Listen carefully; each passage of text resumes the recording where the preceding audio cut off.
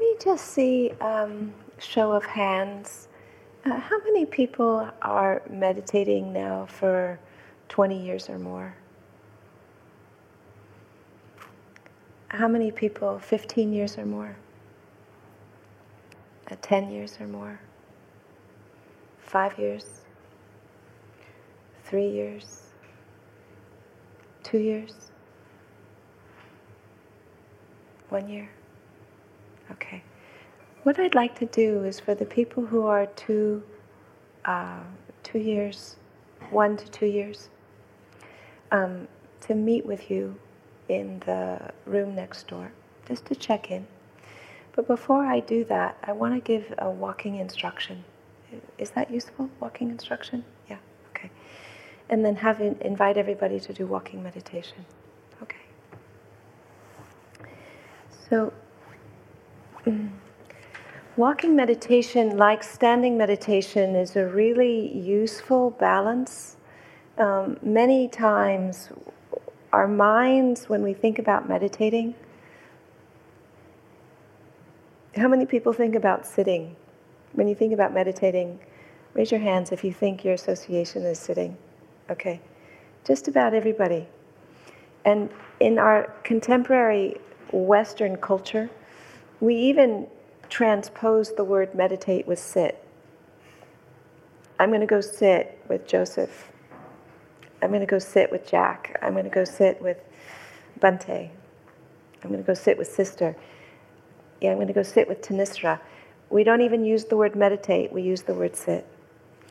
And the Buddha instructed 4 postures.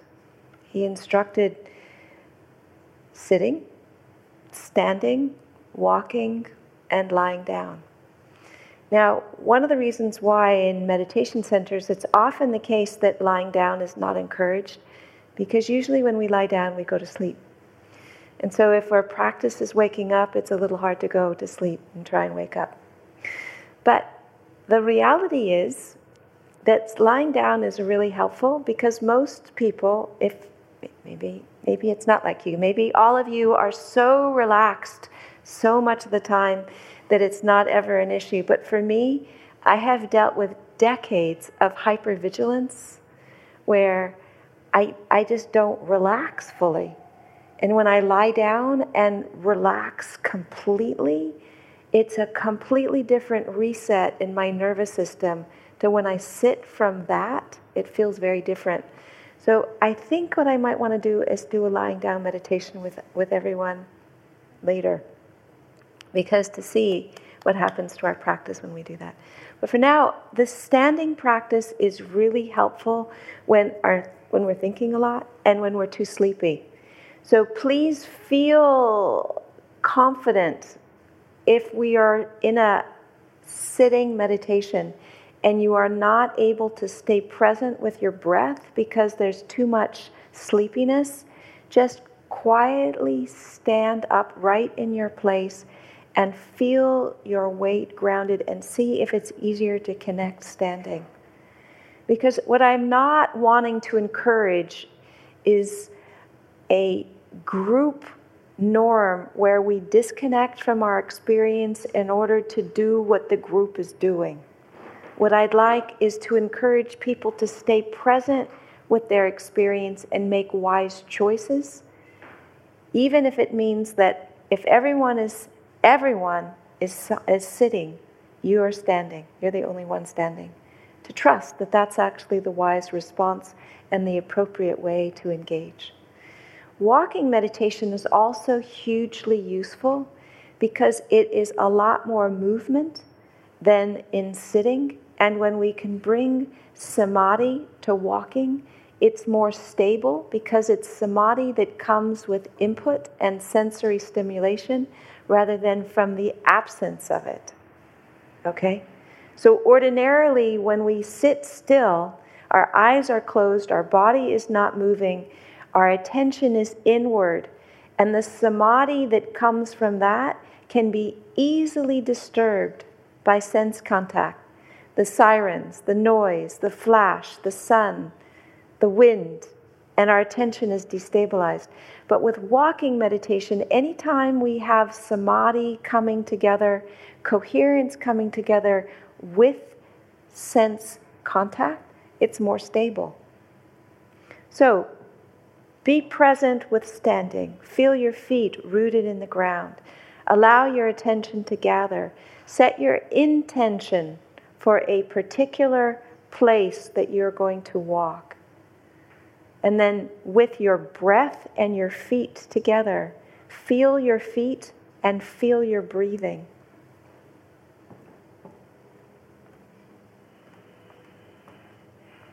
Come to the end and stop. Feel yourself stopped and then turn around.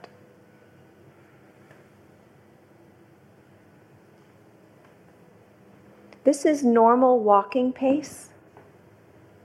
Sometimes it can be helpful when there's a tremendous amount of stuff going on in the head. It's like this. It's like a treadmill.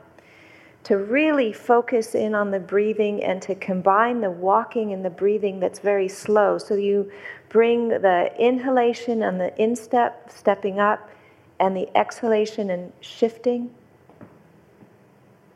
Inhaling, lifting, placing and shifting on the exhalation.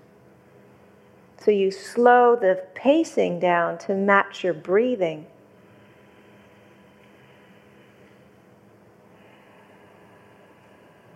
And this is meant to be done with a relaxed body. So when you're getting tight and tense and trying to do it, then that's not helpful. You need to be walking a little bit faster. But when the body is relaxed and there's the congruence with the breathing and the walking, that can help cut through the thoughts that are like that. Just constant, constant, constant. Stopping and then turning is the same. Lifting on the in-breath.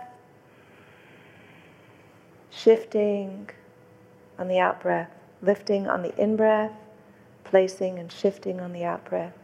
Lifting on the in-breath. Shifting and placing on the out-breath. Feeling your feet and your breathing together. And then sometimes also when the energy is tired. I mean, one of the things that happens is our life is so stimulating that when we stop, when we're meditating, it thinks that our system is registering that it's time to go to bed. So our system is used to going to sleep when the stimulus is less. So it takes a while for us to reorient. And one of the things that's helpful to do as we're reorienting is to move in different speeds. So one speed is actually incredibly fast. You know, it's to move as fast as you can and just to feel the movement of the air and the feet on the ground and just walk really fast. Come to the end, feel yourself walk stopped, and then turn around and walk again.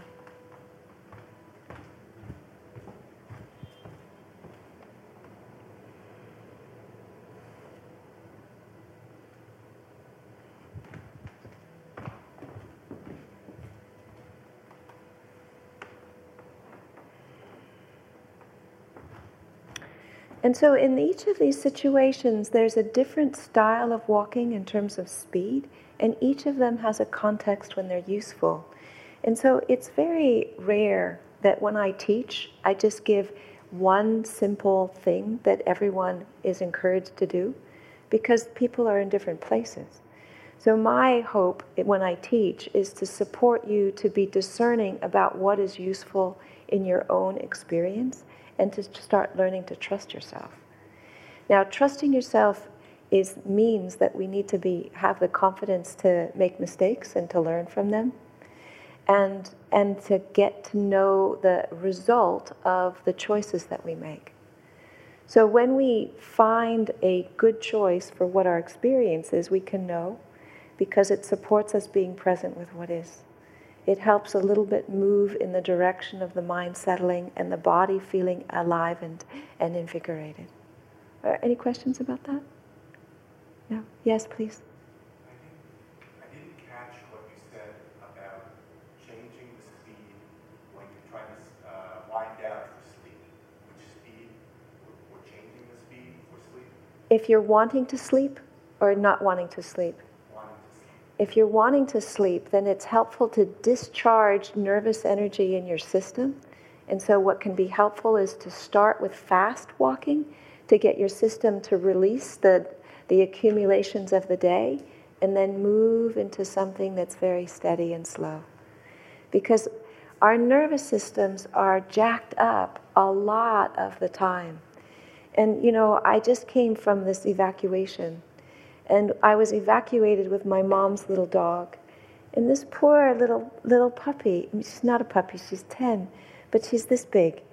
She was so nervous by everything that was happening, she couldn't go pee. She couldn't poo. Like for 2 days, she couldn't pee and she couldn't poo. And we, as human beings, our minds are thinking about very complicated things. But the reality is that our nervous systems get dysregulated and basic physiological functions are impacted. And so my teacher friend Sharon Beckman-Brindley, I was on the telephone with her, and she said, let the dog be your teacher right now. Try and make it not so complicated, but how is it that we can attend so that the dog feels comfortable and safe enough to relieve itself? Well, some of what we need to learn with that is how we can attend ourselves and our own nervous systems so that we can rest. How can we unwind so that we can rest? And we're used to sitting, but sometimes sitting is not helping our systems unwind. And so we will work with different postures today to see about unwinding and see about bringing the fullness of our experience into our mind, our breath, our body into our mind. Any questions about walking? In this path, in this space, maybe we can take away some of the cushions that are not being used. So there's those 2 cushions and these 3 cushions, they can disappear. And just pick a path and keep a straight trajectory and be careful not to cross each other's path.